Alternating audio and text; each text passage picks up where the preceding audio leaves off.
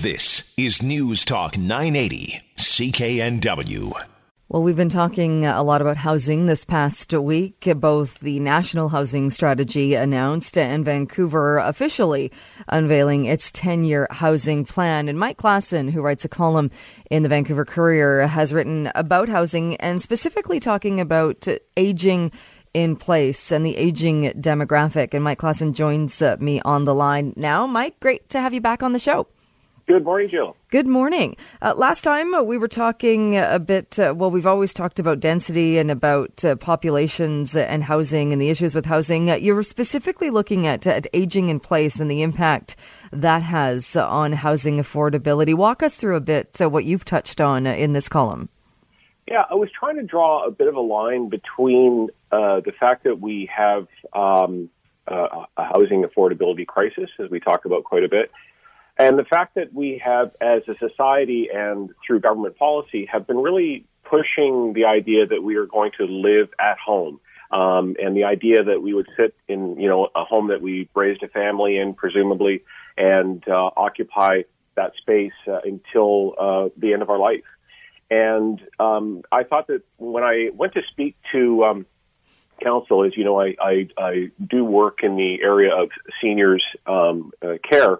And the subject came up of Casa Mia, which is a heritage home in southwest Vancouver, where there's very little or no long-term care, going through a rezoning. And I tried to kind of make council realize that if we encourage people to remain in single-family homes their entire lives, those single-family homes do not come onto the market for a long time, and that will reduce supply and drive unaffordability. So I decided to delve into this a little bit more and discovered that, the idea of aging in place is, I think, really been misunderstood. And because we haven't provided housing alternatives for a lot of seniors, we sort of created this problem for ourselves. And that's certainly part of the 10-year housing strategy that was officially unveiled this past week as well, is the idea. It was almost, it seems, like the war on the single-family home neighborhood. And council wants density and wants townhouses. They want row houses. They want to pack more people in, which I get. But you're right. There is a certain part of the population that does want to stay at home, or even if they don't, it's not as though there's another alternative that's an attractive alternative out there. Well, precisely. And nobody's suggesting that we tell people to leave. But the statistics that I discovered, such as the fact that 29% of seniors are living alone, which drives social isolation, which in turn drives severe health challenges. It's the equivalent of smoking up to, they say about 15 packs of cigarettes a day. Is to have that lack of connectedness with family and friends.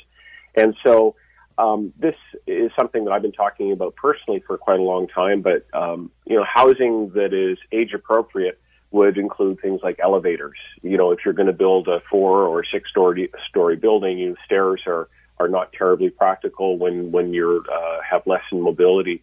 That kind of drives up the cost. You're looking at, the kind of construction that's going to require, additional infrastructure, probably a little bit of parking, and that's become harder and harder to do in our city. And I feel like now that we're, kind of doing this 10-year plan, I hope that we're able to integrate more seniors into that plan, although that's something that I haven't really heard too much about yet from the mayor. I haven't gone into the nitty-gritty details of this plan, but I really think it's important that we start thinking about a city that ages well as welcomes young families.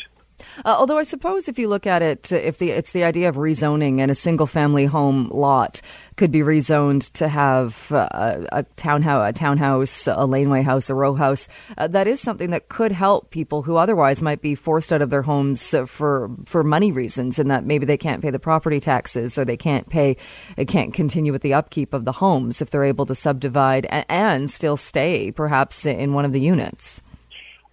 And that's the thing that my research for my column in the Vancouver Courier came across, is the idea of place itself is not necessarily a homestead or an exact home. It was a study done by the Gerontology Society of America, And they really talked about, when they did survey and talk to a lot of seniors, they were more interested in the place itself, including the neighborhood, the coffee shops, the libraries, in my mom's case, she loves to go for her swimming in the morning, and also, medical services being nearby, and just the places that we shop, the connection that we have to our parks. And so that's the kind of thing that we should be thinking about when we're, developing policy that is encouraging people to stay at home. And by the way, we also had created an enormous number of tax incentives for people to stay at home. It's sort of becoming less of an issue here in Vancouver, but we had the homeowners grant that meant that you would pay lower property taxes, and that still affects a lot of families and a lot of seniors around the province. And you mentioned Casa Mia, which I know you've been very involved with. Does that show us, too, in that there was some opposition to that and people weren't sure about rezoning something, a heritage, huge property for a long-term care facility? Does it show, too, that we need more education or more openness when it comes to facilities like that? Oh, absolutely. And when I listened to the comments of the city councillors themselves, and I realized that there was a knowledge gap there that was really important. So it makes the job of going out and talking to the public and talking to even our elected officials to understand what it really means to be in that kind of end of life time of and the kind of things that you need. You're not you're not needing a parking space as much, although you do need to have connection to family. The Casa Mia example is an interesting one. Obviously it saved an old heritage property, integrates the neighborhood. But I sense, and this is the thing that I think overall about this plan that is going to be very hard, it is really hard to make affordable housing in this city. Just hands down. I've got another project that I'm involved with, and I'm seeing the numbers. And even if you have free land, the cost of labor and construction is so high. They're proposing now to make half of this housing for people with incomes of less than $80,000, which is going to make it a very, very tall order. But as I'm sort of saying, we need to make sure that we're thinking about our seniors as we are planning our neighborhoods. All right, Mike, we'll have to leave it there, but thank you so much. Always good to talk to you. Appreciate it, Jill. Thanks a lot. That is Mike Klassen. He has a column. If you want to check out the column, you can go online to the Vancouver Courier and read more about that.